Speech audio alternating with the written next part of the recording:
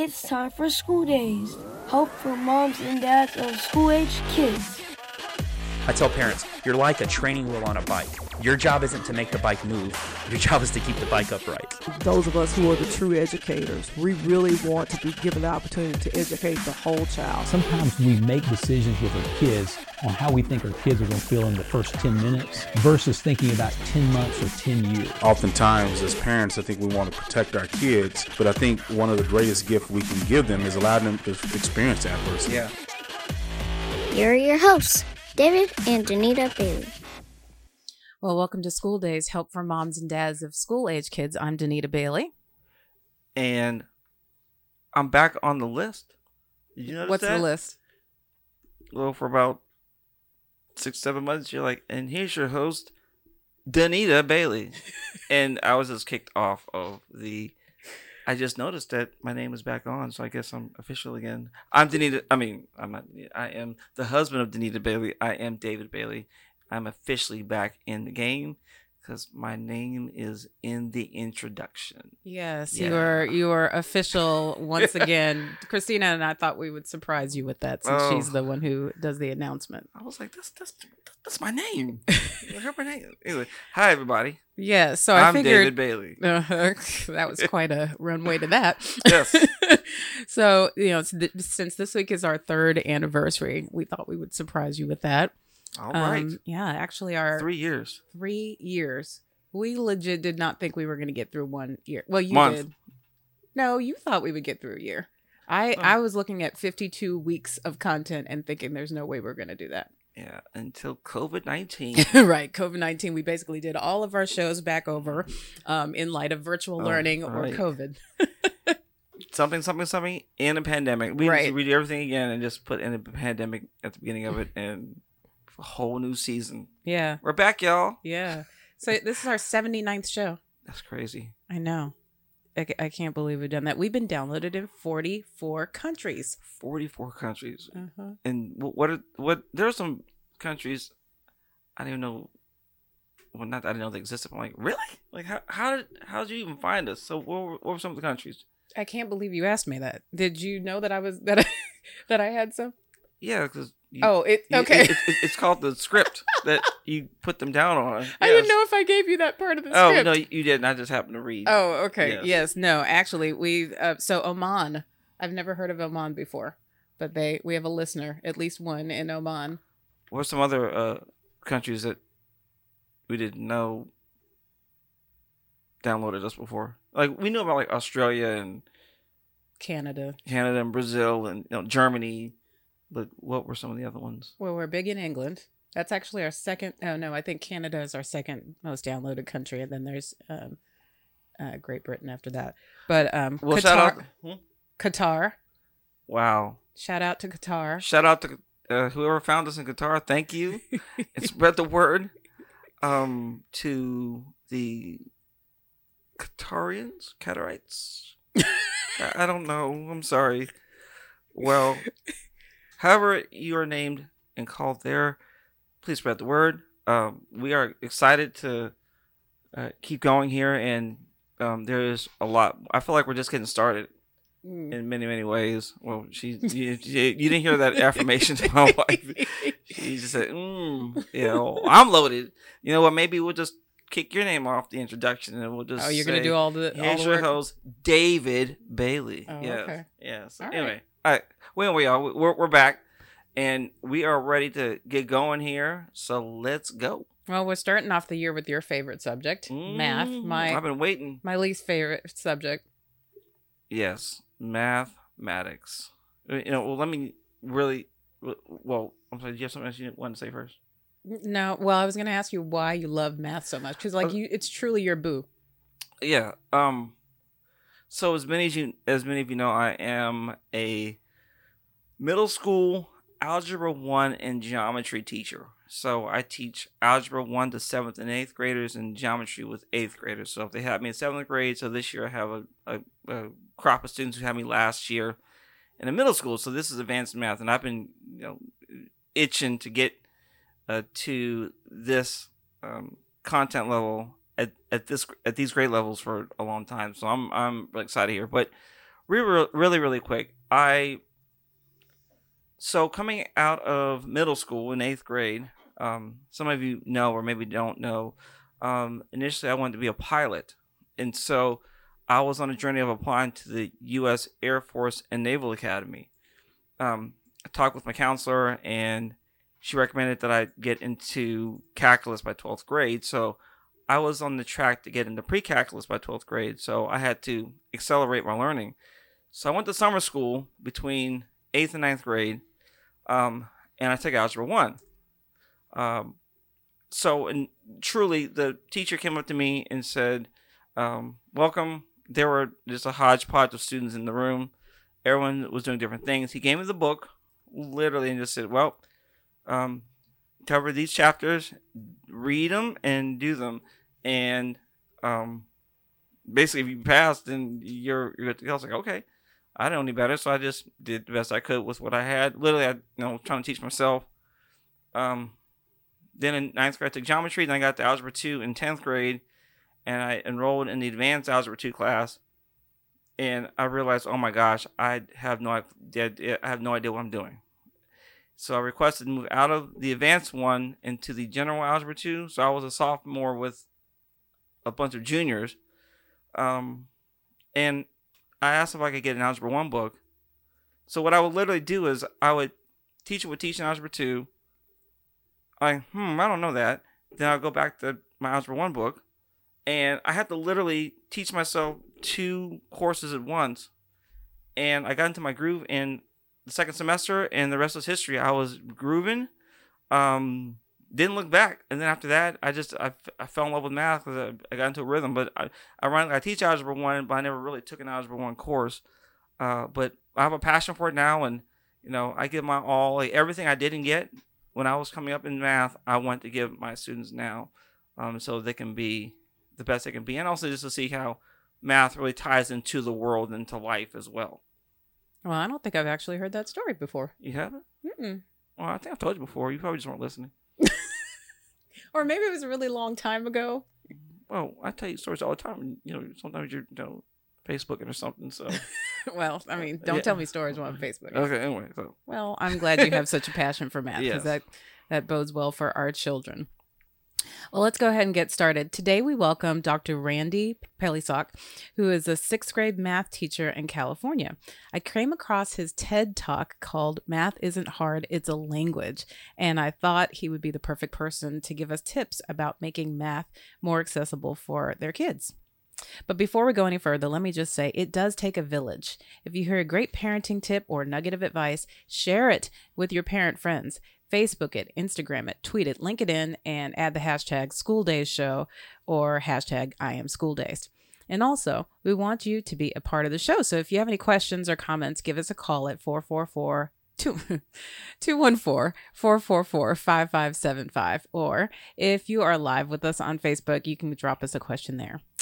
So we're going to just jump right in. Today's Kidcaster is a Texas 3rd grader named Christian Soldier, and he'll tell us a little bit about our guests.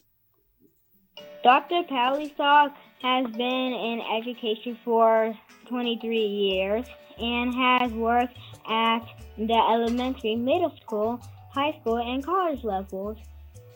In 2004, he founded the 2nd-time National Award-winning Synergy Academy. Currently, he also teaches at James Jordan Middle School, which recently won its first ever California Distinguished School Award in 2019. Welcome to School Days, Dr. Pelisok. Thank you. Thank you for the welcome. Sure. We are so glad to have you. Absolutely. Danita and David, thanks for having me. And it's an honor to be on your anniversary show. Oh, yay. Thank you. All right. So my first thing I want to know is, how did you land in education? Sure. I actually grew up in Hawaii, and my parents immigrated from the Philippines to Hawaii in the 70s. So I was born and raised in Hawaii. After graduating from high school, I came to California and attended school at USC, where I was a business and entrepreneurship marketing and entrepreneurship major, as you mentioned. And after graduating from college, I decided I needed the summer off. So I didn't really spend too much time looking for a good job right out of college.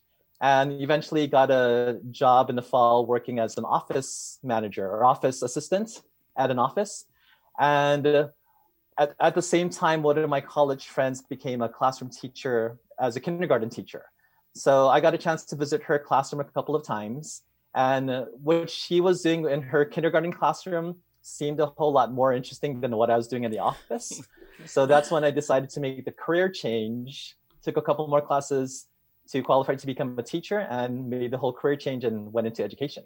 I love so that's that. How I went from, So that's how I went from an entrepreneurship and marketing major in college to someone involved in the field of education. All right. Yeah, Dave, you kind of had an interesting path to math as well. You started off in ministry. Yeah. Well, so undergrad, if you're wondering, like, why am I not in the, why am I not a pilot? Why am I doing a podcast now? Yeah. Well, my senior year of high school, I found out I needed eyeglasses, and I was not qualified to be a pilot anymore.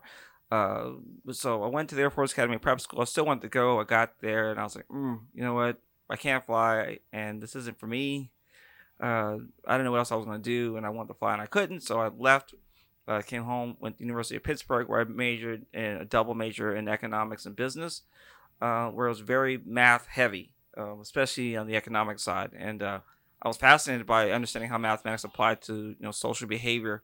Then I became a tutor in college, and I started working with students, high school students, and so I went into corporate America for a couple of years. Hated it.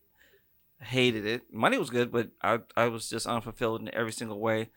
Then I sensed a call after a lot of prayer to go to Dallas Theological Seminary, which is what brought me down to Dallas.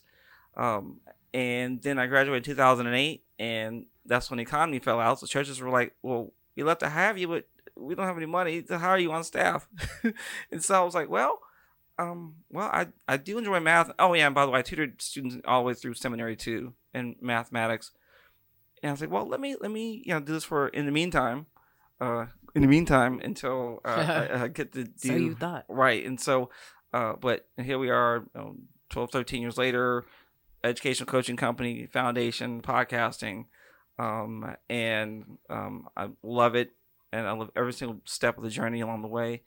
And this is a part of my call, which I didn't know at the time, but I'm still to do other things, but I relate to my degree in seminary, but I truly love investing in kids and helping them to get better at math. And I'm learning a lot myself along the way about what I didn't learn when I was growing up. So yeah, and you guys both really love math, but math has gotten a really bad rap. So Randy, why has math been labeled so hard? Honestly, I think it's because not everyone's been given the opportunity to excel in math. And it's so funny that David and I share similar backgrounds with each other, where we didn't start off in the education field or in a math related field, but as the opportunities came around, we just took advantage of those opportunities. So it just goes to show that you never know where you're going to end up, and you just take opportunities as they come. And I think one of the reasons why math gets a bad rap is kids haven't been given that opportunity, especially at the early age. And that's where you set your mindset for math and so on. So for my path, after I made the career change and became a classroom teacher, I was working with the LA Unified School District for 7 years.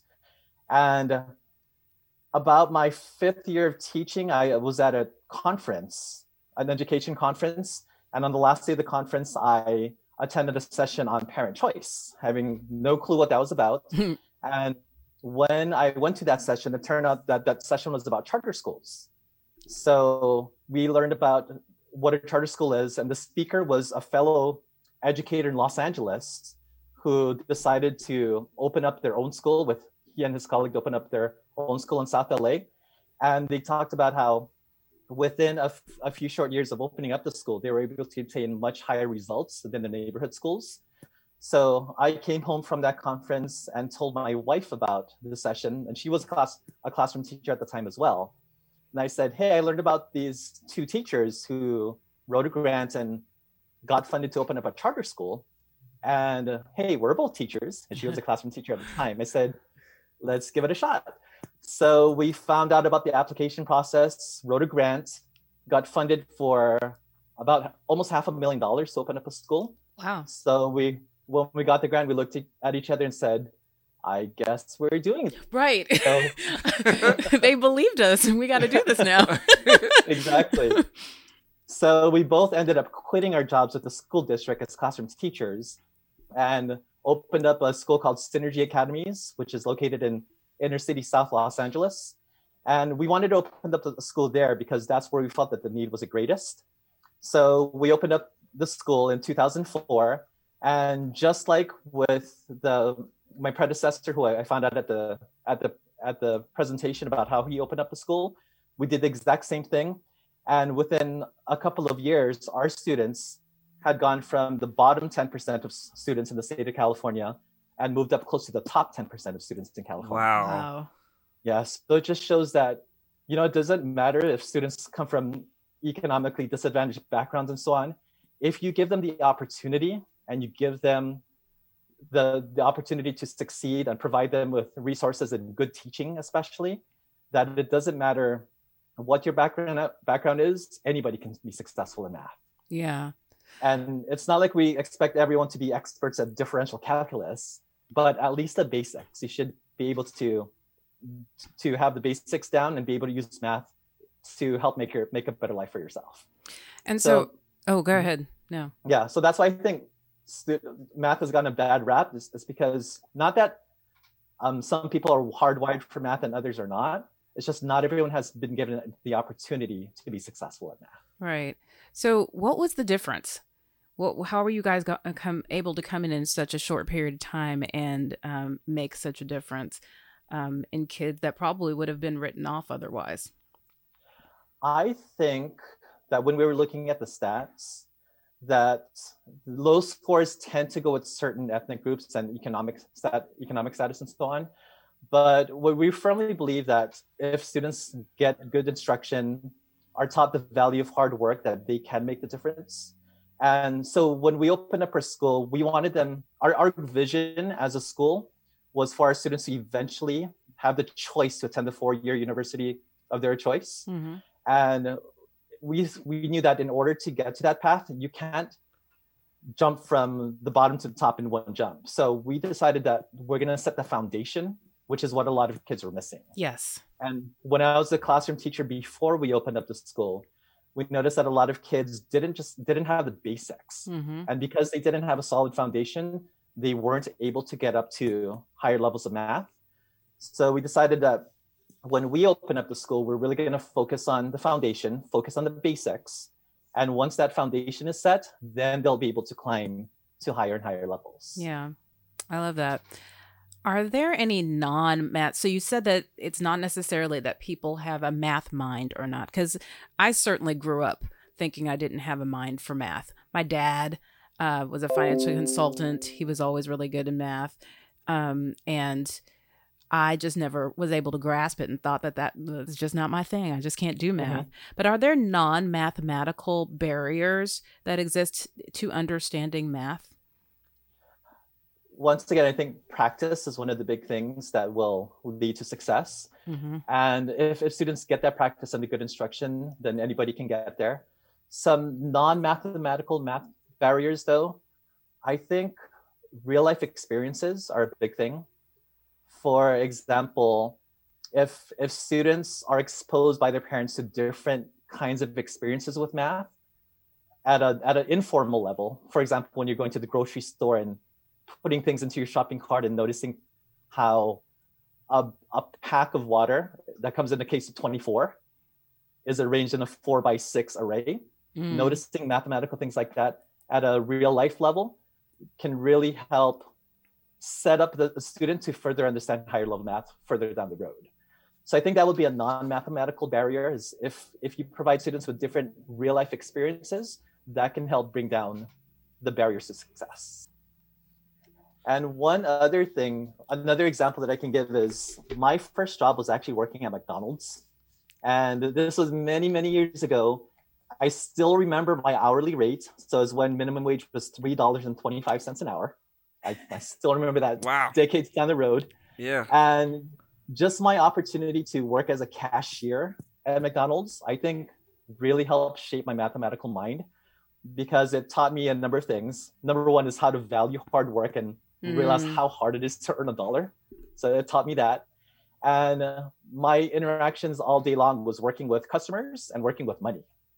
So being able to count change correctly and just constantly working out sums and not relying on the cash register to tell me what the correct change is supposed to be. That's important. Is one of those experiences that helped me in high school to be able to handle my numbers mentally instead of having to rely on a calculator or a computer. Yeah. So were you required to count back the change, or did you just hand them back the $1.58 or whatever, or did you count it back to them? Believe it or not, that was actually part of our training. Ah. To make sure that the customer was getting the correct change, he would count it back, as he would say, and not just rely on what the cash register said. It is a lost art. And one example is when the total comes out to $3.77, and the customer gives you $4. It's 23 cents and change if you punch it into the cash register. But it's really messy to scoop up 23 cents from the cash register. It'd be a whole lot more convenient if you could scoop up a quarter and give that to the customer instead. But if it's $3.77, you've gone over 75 cents by 2 cents. So the strategy is, instead of giving $4, pay $4.02 so that you get an exact quarter back. So when I was working at McDonald's, we actually learned how to do that. And if the total was $3.77 and the customer gave you $4, I would ask my customers, do you have 2 extra cents that you can give me so that I can give you a quarter back? Yeah. And like David said, that is the lost art. Yeah, they're not doing that anymore. No, my wife actually gets mad at me when we go to the drive-thru sometimes, and it comes out to $3.77, and I give the cashier $4.02. I do that too. A lot of the times, the cashier would look at me and say, "Why are you giving me two extra pennies?" And my wife is, "You know what? You're just confusing them. Just pay with a credit card." So it is a total lost art, and I think if one thing that parents can do is, if you give your kids experience working with money, like actual physical money, it develops a mind for math, and it gets them comfortable working with numbers. Yes, my dad made me learn how to count back change. I think I can still do it, but yeah, nobody ever does that anymore. Yeah, you know, I want to add one thing I experienced. I realized growing up that, you know, when I came through math, that, you know, if a student already can process abstract thinking, then math makes perfect sense. You know, then and you do this, and this, and like, oh yeah, and I realized everything I was taught. I mean, I was taught math well, but it was all abstract, so I had to kind of catch on to the wave of abstract thinking without really learning conceptually. So like, I learned my multiplication facts, but I never knew that multiplication is repeated addition. Like, who knew? You know, it's repeating addition again and again. Or, you know, contextualizing the problems in real life. I think one of the biggest things, like, now I really drive home is, like, so what? Like, why is a kid, besides a state test, which is more for teachers, and there's the accountability piece, and, you know, we're measured that way, but like, why does a kid need to know this for anything that they do? And so I've tried to contextualize what we're learning to make it real to them. So, like, for example, really quick, they don't know they're about to get this, but I'm giving them a project. Your students? Yes. Yeah. Well, if you're listening today, then they'll know. But I did it a few years ago where I had kids. I said, "Okay, tell me your dreams. Like, what type of house you want to live in? What type of car do you want to drive?" And I want this and that. And we researched it. I said, "Great. Now, right now at your 8th grade level, you have very little skills, and you could get maybe a minimum wage job when you're 16. So how much is that per hour? Okay, that's your rate. And then how many years will it take you at minimum wage rate to achieve your dreams? You know, if they wanted a Lamborghini and a mansion, you're talking $1 million plus. Okay, at $7.25 an hour, how long will it take for you to get there? And I'm teaching them about slope and about ratios and linear functions, everything that we're supposed to teach them. But they're like, "Oh my gosh, Mr. Bailey, I need to get an education." I'm like, exactly. and so I'm trying to make it real, not just for a test or on a piece of paper, but how do you make it real? And I never got that growing up. It was just, here are the facts, here's a test, solve it. That's something that I think that would have really helped me, is to relate it back to real world experiences, so I could say, why does something to the something squared even matter to me at any time? Yeah. Randy, in your TED Talk, you spoke about the teaching math as a language. What does that mean? Well, as you mentioned, I've given a TED Talk on making math accessible to students. And one of the ways that you can do that is remembering that math is a language. And during that TED Talk, I talked about how the reason a lot of students have a difficult experience with math is that it's been taught in a dehumanized way. Right. And the whole language aspect has been taken out of math. And that's why it's so difficult for kids to understand different concepts. And one example is if you're adding 1/3 plus 1/3, so it's going into the realm of fractions. One way that you could explain to students how to add 1/3 and 1/3 is you keep the numerator. So the the numerators, you add them up, but the denominators of the fraction, 3 and 3, you keep the denominator. So you end up with your answer of 2/3 as the answer. And if you gave that explanation to a kid, they would have no clue what you're talking about, because they have no clue what a numerator is or what its denominator is. So that's why fractions are so intimidating to students, is because none of that makes sense. It's taught in a dehumanized way, and they have no clue what a numerator or a denominator is. So if you back it up and present it in a different way, it becomes a whole lot easier to understand. So kids don't know about numerators and denominators, but they know about apples and apples. So even a kindergartner can tell you that 1 apple plus 1 apple equals 2 apples, because apples plus apples give you apples. 1 apple plus 1 apple gives you 2 apples. It's a physical object that they can visually see, or even if you have the apples in your kitchen, even better. So you extend it, and if you say what's 2 pencils plus 3 pencils, just like apples plus apples give you apples, pencils plus pencils give you pencils. How many pencils? You've got 5 pencils. And extend it even further. Now let's do 1 billion plus 4 billion. So billions plus billions give you billions. How many billion? You have 5 billion is the answer.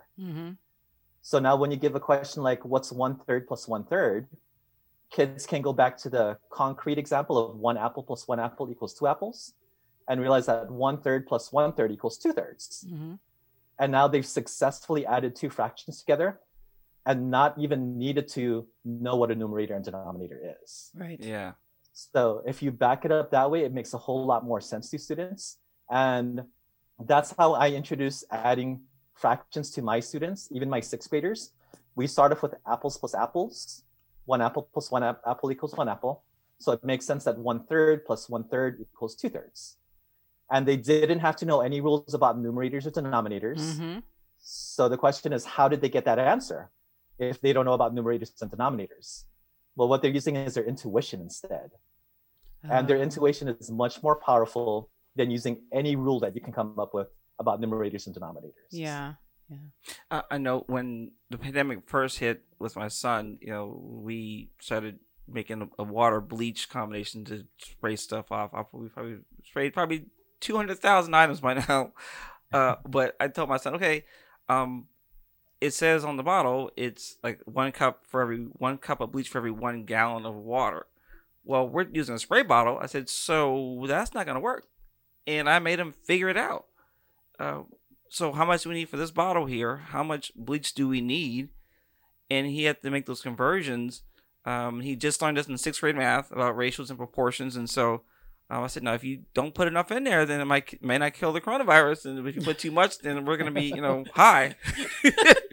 And so it took him a while to kind of reorient himself, but, he was determined to get it, and he got it. So, again, making those connections, connecting it to something that people can relate to, because sometimes it can be taught in a very abstract way. Mm-hmm. Absolutely. So with that fraction example, when you put the language back in there, instead of looking at a number with a line over another number, it makes a whole lot easier for students to understand. And the question might be, well, what do you do when it's 1/2 plus 1/3? Yeah. Where it's different denominators. So I tell my students, you'll learn how to attack that problem in the very next lesson. So, but when we start off with was very simple problems to build that conceptual understanding that they can actually wrap their heads around. And then when we get to more complicated examples, it's a lot easier for them to handle. Okay. And eventually they'll get to what a numerator and what a denominator means, the mathematical explanation, as well as I tie it back to languages as well. So I'm currently teaching 6th grade at my school, and pretty much close to 100% of my students are Spanish speaking at home. So they speak English and Spanish. And I tell them, you know what, use that second language that you know to your advantage. So if you look at the word numerator and denominator, which are mathematical terms, it's actually related to the Spanish words número and nombre. So a numerator is related to the word número in Spanish, which is number. Mm-hmm. So if you look at 1/3, 1 is the number of fractions, the number of pieces that you have. And the denominator is related to the word Spanish, that nom in denominator and nombre in Spanish. Nombre means name in Spanish. Mm-hmm. So the name of the fraction is 1/3. So yeah, so a lot of kids don't make that connection, and a lot of adults actually don't realize that numerator comes from numerator is related to número in Spanish, which is number. And denominator is related to nombre in Spanish, which means name. So the name of the fraction is 1/3. And that's why if you're looking at that piece of fruit, 1 apple plus 1 apple equals 2 apples, the name of the fruit is an apple. And when you look at it at the fraction side, 1/3 plus 1/3 equals 2/3. The name of that fraction is 1/3. It's 1/3. So that's why apples plus apples give you apples. Thirds plus thirds give you thirds. Yeah.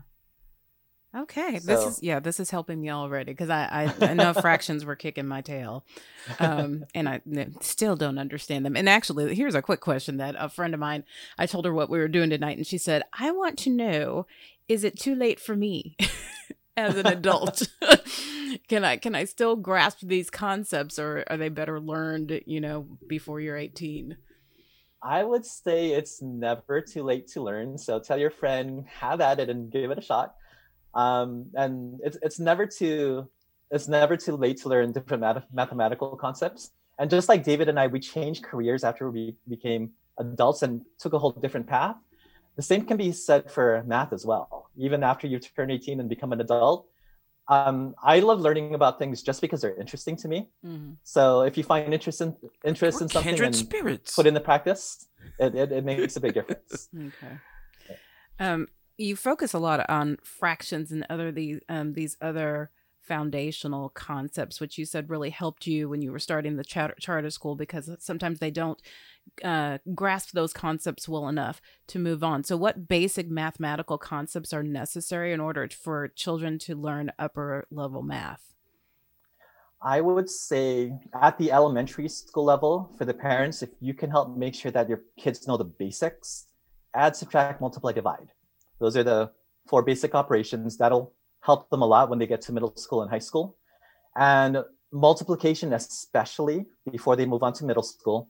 And David knows this, but if kids arrive at middle school not being fluent with their multiplication facts, they're in it for a world of hurt when they get to the 6th grade concepts, because they're working with fractions, which involves a lot of multiplying and dividing. So the more they know those basic facts and are fluent with that, the better they'll be in middle school. And in middle school, going on to high school, I would say fractions and integers are key concepts. And just to add on to that. So, integers, what kills them are negative numbers. It kills them. It is the death of them. I always tell my students, you can do the right math and get the wrong answer because you have the wrong sign. I said, if this was money, would this answer make any sense? I always try and tie it back to money a lot of times, and they'll say, oh, well, because in that case, no, it doesn't make any sense.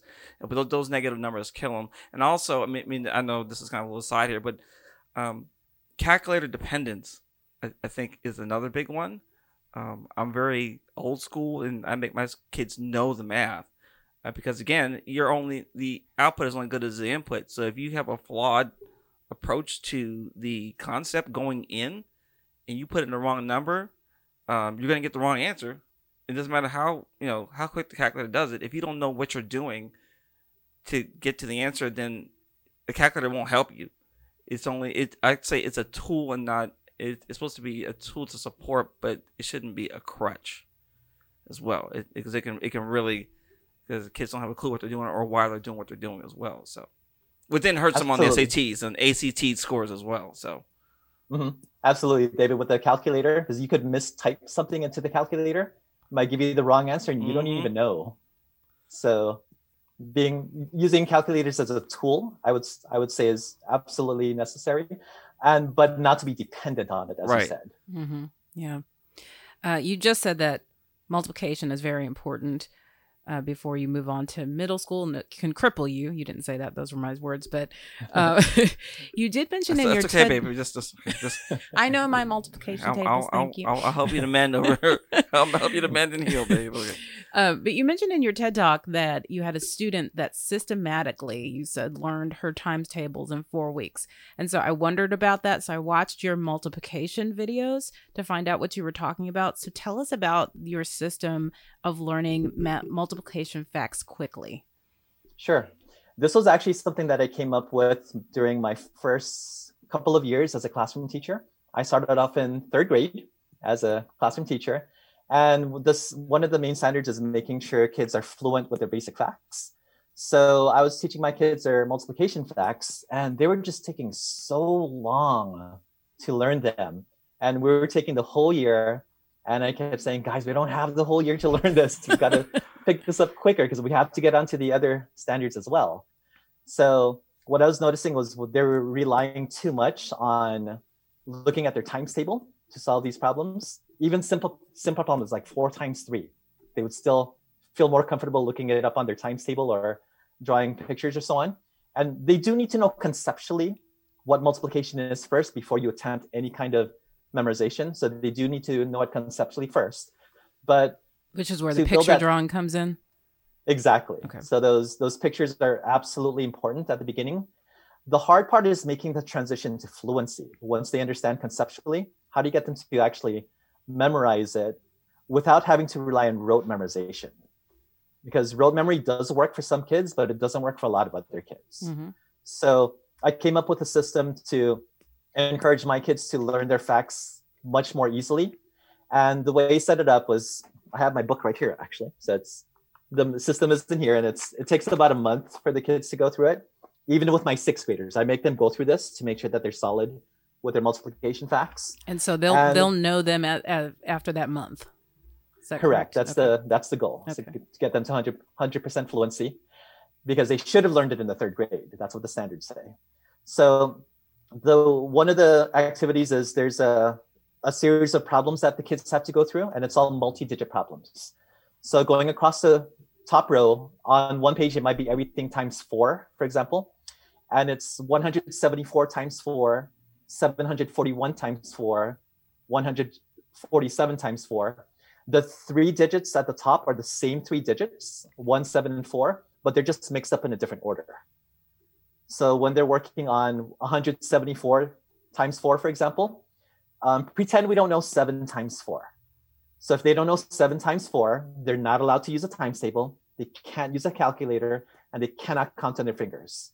What they have to do is actually flip the page of this book, and their 4s are listed on the back of the page, and they have to count 7 times because they don't know what 7 times 4 is.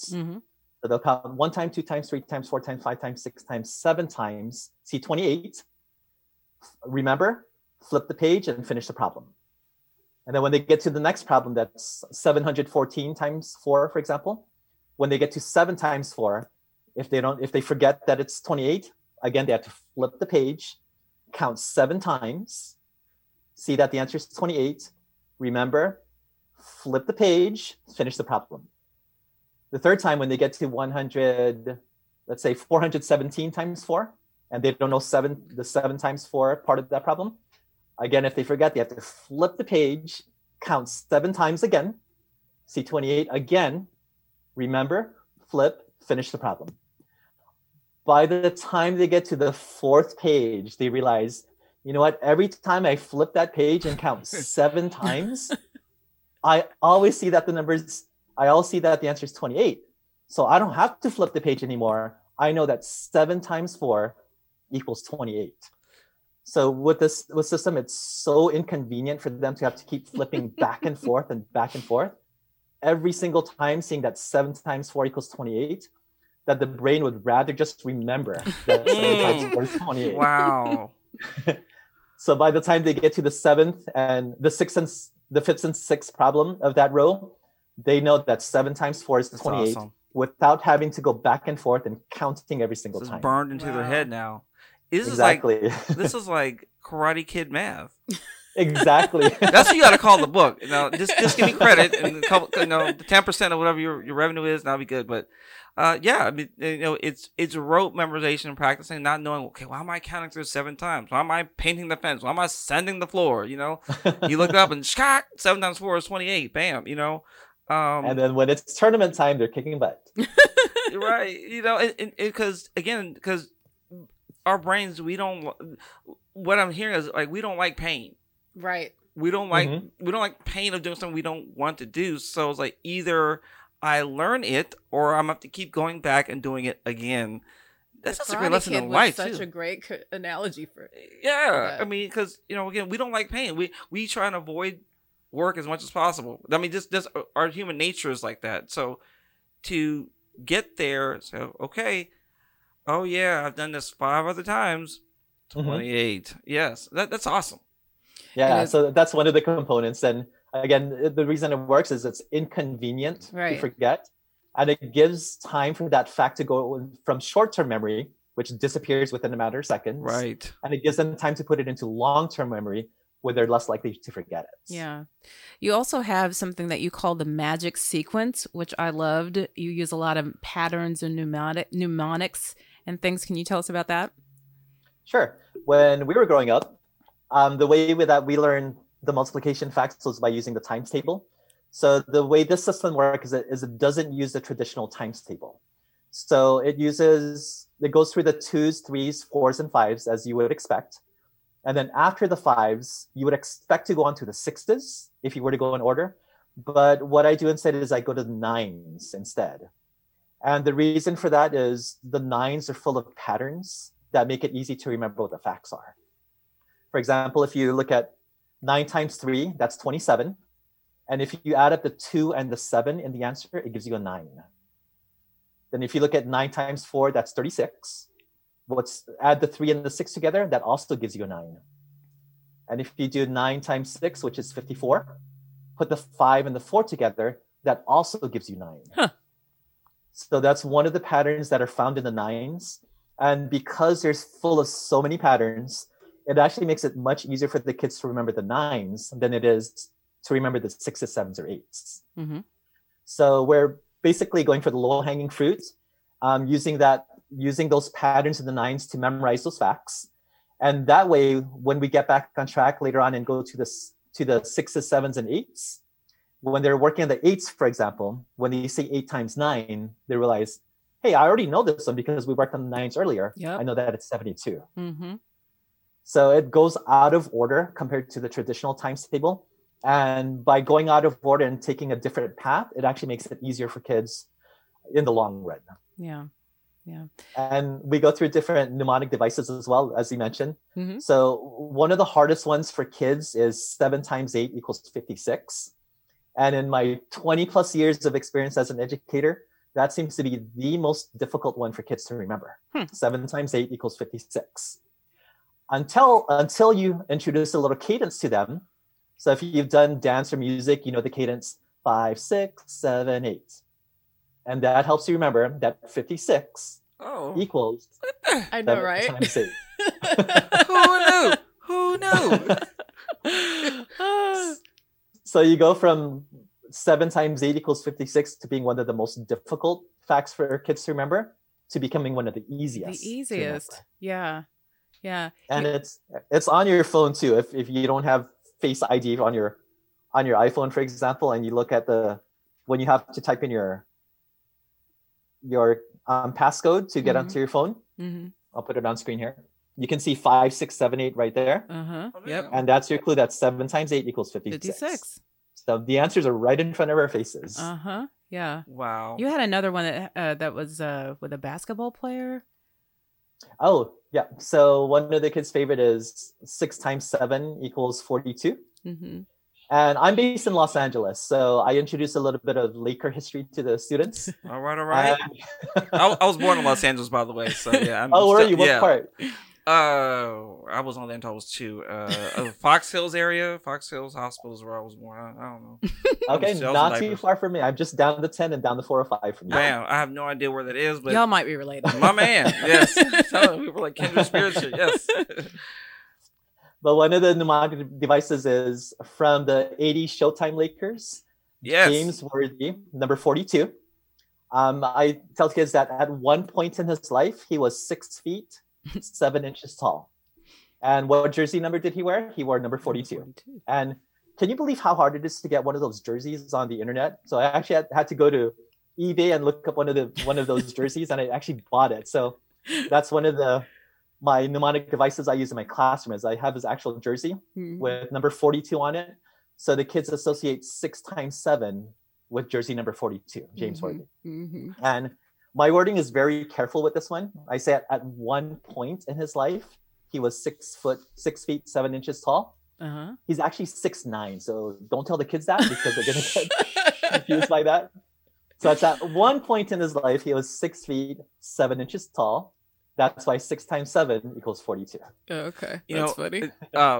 My very first, I call them my real pair of shoes that I ever bought, because I was tired of wearing the shoes my parents bought me from Kmart. It was fine until 6th grade, but when they started clowning on you, and so I got a job, as a paper route, and the first pair of shoes I bought were the James Worthy Express from New Balance. Stop. Wow. Yes, and to this day, and you couldn't tell me nothing. Once I had those shoes on, walking down the hallway in 7th grade, I was like, yeah, where's the Kmart now, huh? Yeah. Never look back.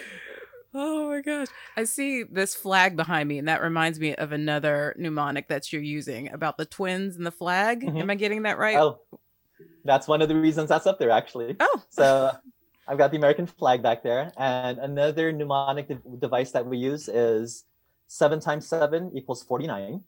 And when I actually started off as a classroom teacher, I had the privilege of having a piano in my classroom. So every morning our kids would sing patriotic songs, and one of them was 50 Nifty United States by Ray Charles. So my kids knew that there are 50 stars in the flag, and they correspond to the 50 states.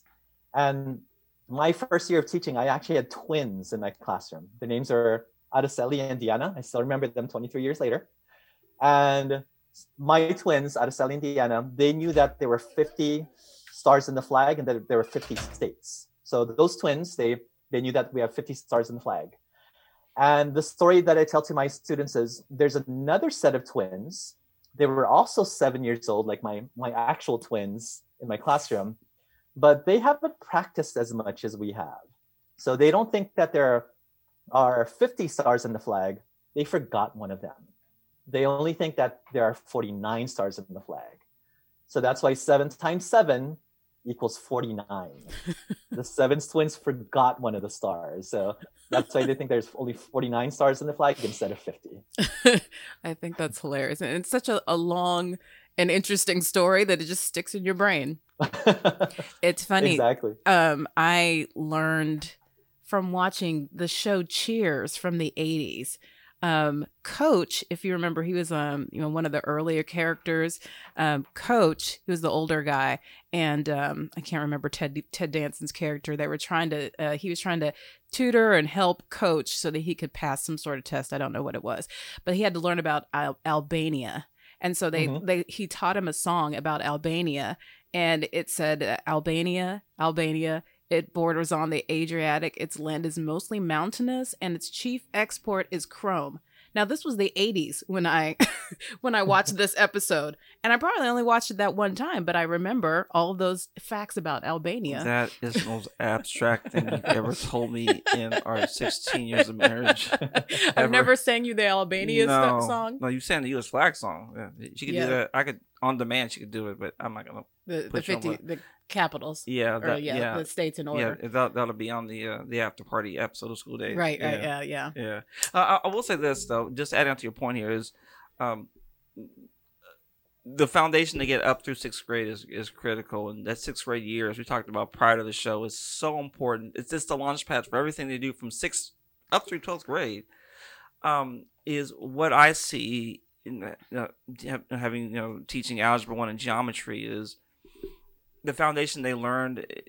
What many students don't realize is that what you learned in 5th grade math is what you need to do Algebra 1. So, for example, let's say in 5th grade, adding fractions was 1/3 plus 1/3, where in Algebra 1, it might be x over 2x plus 3x over 2x. And it's the same rule. You add the top numbers and keep the bottom the same. But now that there's an X in there, it just throws them all off. I say, no, go back to what you know. What do you know about adding fractions? Any fraction. You do this, like, great. Now look at this problem again. Like, oh yeah, that's how you do it. And so the higher we go, it looks different, but the rules don't change. But because these random variables are in there, and these squares and cubes and square roots and all that stuff. But the rules don't change. And I think, and that's what I'm driving home with them is once they realize that it's not any different than what they've already been doing, then they're like, oh yeah, this was all this was. Now just apply it over here. Like, oh, okay, well, I got that now. And then it makes it easier for them to understand that concept. Because I think the higher up they go, 7th, 8th, 9th, 10th grade, that's where we begin to lose them because they get tripped up because it looks different. But it really is not different at all. It just, the rules are still the same. Absolutely. And to build upon that point, you're just building upon that foundation that you built early on. And there's a lot of construction going on in LA right now, a lot of new buildings going up. And you can actually tell how high the building is going to be based on how deep they dig that foundation. Yeah. So if you're driving down the street and you see this huge hole in the ground where they're digging out the foundation, you can tell that's going to be a pretty small structure. So that's the analogy I use to understand how important foundational skills are for math. The deeper that foundation goes, the higher you can go in math. That is so good. Elementary school is so important and foundational. It is. Yeah, to really grasp those skills. And, I want to ask, what can we do as parents to not make math a mystery so if we have math anxiety ourselves, how can we help instill confidence in our kids in learning math? I would say, like we talked about earlier, giving them experience with math and letting them realize how it's all around us. Like when you go to Costco and you see all those things neatly packaged in arrays and that uses multiplication. Handling money as one other thing that we talked about. Just giving kids little practice over time, not trying to cram everything all at once because that gets overwhelming for kids. So just teaching a little bit at a time and letting them absorb it over time is another thing that they can do. And also, if your kids see yourself having confidence in math and not being afraid of it, I think they take on that persona as well and themselves won't be afraid of math. Yeah. Like if you approach a math problem and you tell your kids that I'm so afraid of this problem, they're naturally going to want to assume that level of fear as well. But if you approach it confidently And even if it's a difficult problem, not being freaked out and acknowledging that this is a hard problem, but I'm going to try the best that I can to figure it out, then they'll adapt that as well and approach it as, I know, Mom, this is a difficult problem, but let's approach it together as well, instead of projecting that I'm scared of it and therefore my kids are going to be afraid of it as well. Right. You also mentioned practice. How much should we practice, and how do we practice, and how important is that when it comes to math fluency? With math fluency, as I mentioned, cramming is something that I used in college and wasn't very effective. Right. So the more you can spread it out, the more likely kids are going to be able to absorb it. And there's different debates about how to structure a school day, for example. You can see each class daily, Monday through Friday. Or a different way schools can structure their school day is have block schedules. Like you only see the kids Monday, Wednesday, Friday, but for longer periods. Different people are able to make different models work, but personally, I prefer the model where you get a little bit spread out throughout each day. Because the longer kids go with different concepts, their attention span will go off a cliff if you stick with something too long without putting breaks in between. So I think spreading things out a little at a time each day is the best way to go about it. Another thing I want to add to that is, especially now that we're doing everything virtually, is I'm really going to be hitting it a lot harder this semester, but find ways to gamify the concepts, to turn them into games. If you just Google math games for multiplication or division, some are free, some have some small subscriptions to them. Yeah, education.com is a really good one with games. Yeah, there's tons of games out there. And they're learning the same concepts, but as we know, like for example, we know that the gaming industry has blown. It was already a multi-billion-dollar industry before the pandemic, but since the pandemic has happened, gaming has blown up because people love to play, and when you can learn through play and make it into a competition, or you're going against the clock, or you're going against maybe someone else randomly, halfway around the world in Australia or something, and you're going and getting after it, it makes it really, really more engaging for the kids as well. And so I want to encourage parents to just look it up. There's simple stuff. Like I said, some are subscriptions, some are free, as well. One other thing of encouragement to parents, and I love y'all. I really do. But I'm learning how to be more positive. I've become a lot less sarcastic in the classroom. So I'm very you're growing. But I would say, if we could rephrase to say I was never good at math. Yes. To stop because what that does is it plants a seed into the mind. Well, Mama wasn't good at math, and Dad wasn't good at math, and they're okay. So if I'm not good at math, then I'll be all right too. And it lowers the mindset that a child can have. And I've heard it over and over again. And even if you weren't strong in math, I've heard some math horror stories of teachers who just ruin them. Just ruin them.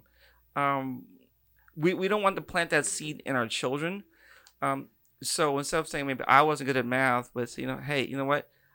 There's some great opportunities here for you to excel in math, and so to move it from what you weren't, for whatever the reason is, whether, like for me, I never learned Algebra 1, and I teach Algebra 1 now, to what can your child do? I think that shift, that slight shift from what I wasn't to what you can be, and who you are, will make a huge impact. Yeah, that's good.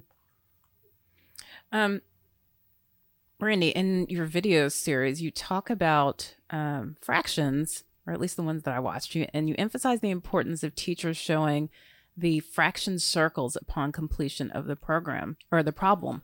So tell us what the fraction circles are, and why is this demonstration so important? Absolutely. So fractions is one of those things that we talked about that's terrifying for kids, and not only for kids, but for teachers and parents as well. Right. So during my fractions unit, I make it a point to make it as visual as possible for students. And then that way they're not just seeing these random numbers on screen, but they can actually see what they mean. So fraction circles are, in the education world, they're called manipulatives. So I'm holding up one right here, and it's just a circle. And this one is split up into halves. So this is 1/2, and there's 1/2.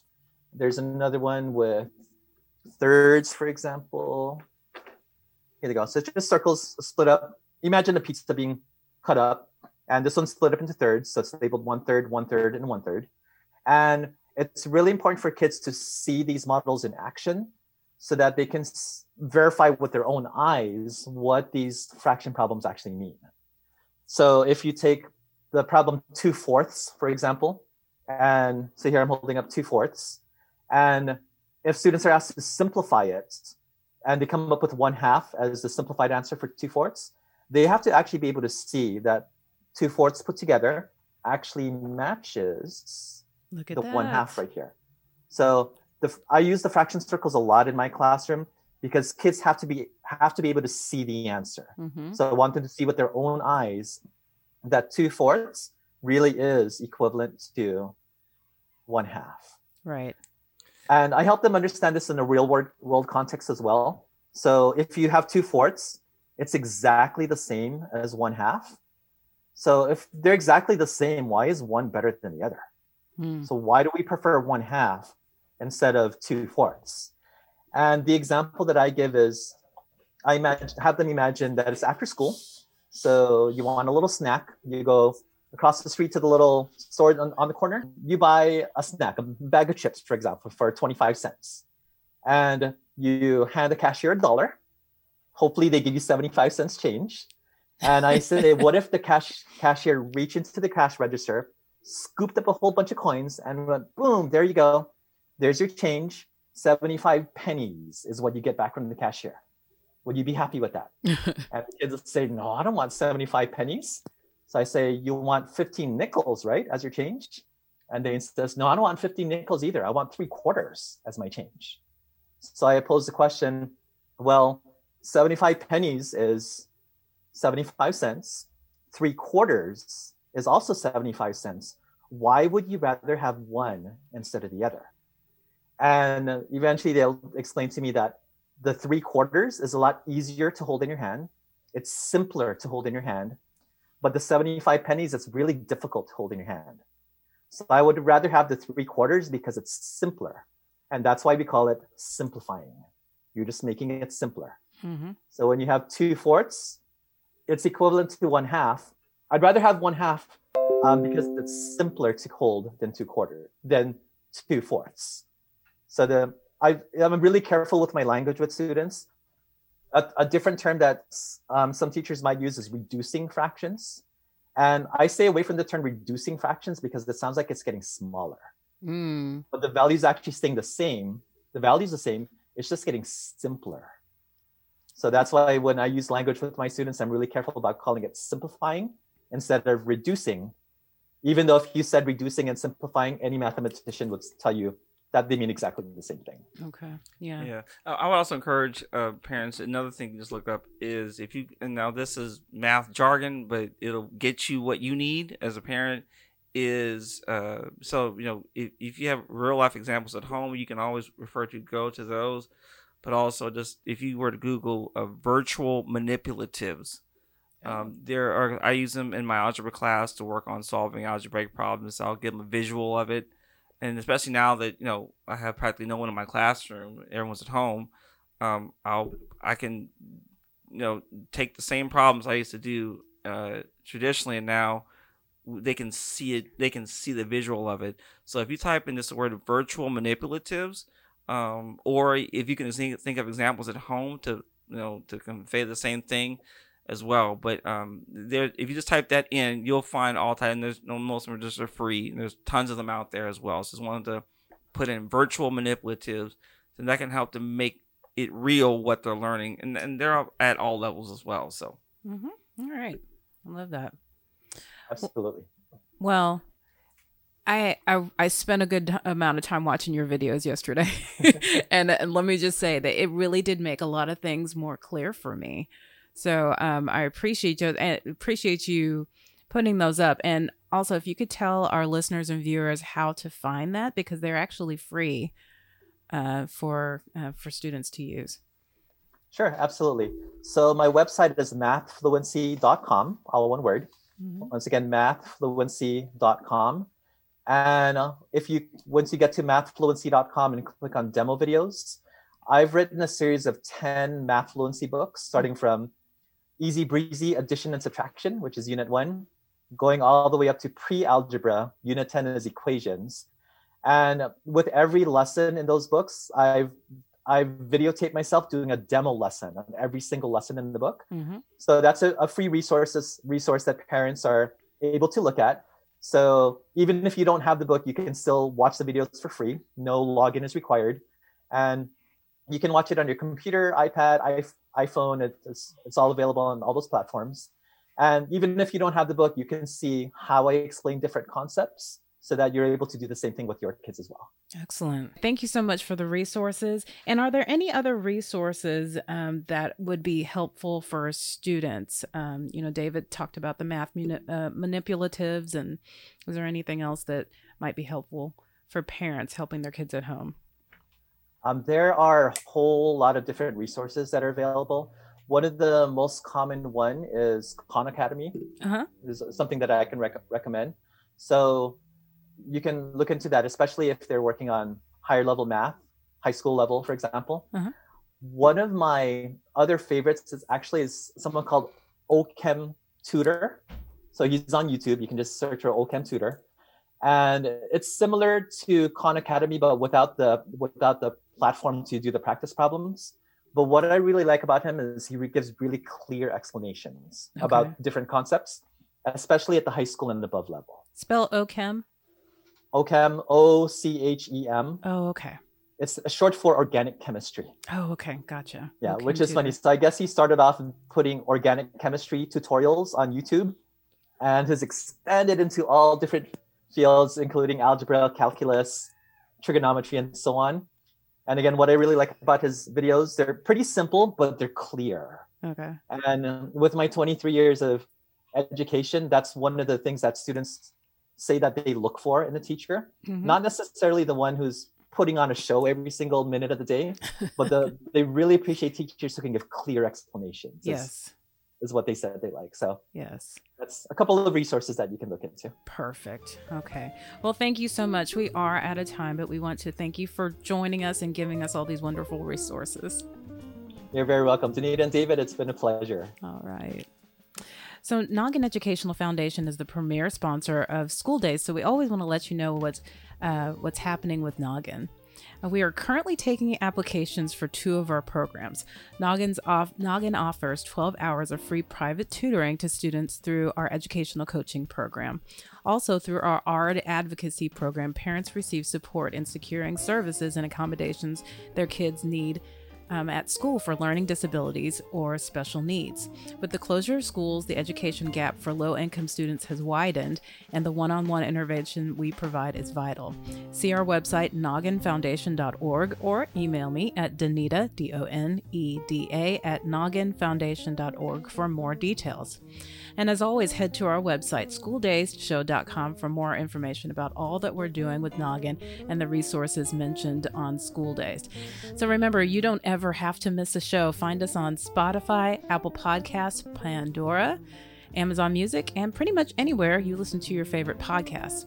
And don't forget to follow us on Facebook, Instagram, and Twitter at Noggin Foundation. That's Noggin. And last but always not least, we want to end the show by saying that David and I are parenting by grace. We depend on God to give us the wisdom and strength we need to raise our kids into flourishing adults. And if you would like to know more about that, email us at info@schooldayshow.com. Have a great week and stay safe. School Days is sponsored by Noggin Educational Foundation. At Noggin, we provide free educational resources to students from low-income families and support to their parents like the preceding broadcast. School Days is made possible by the generosity of listeners just like you. Please consider donating to Noggin at Noggin, Noggin, Foundation.org.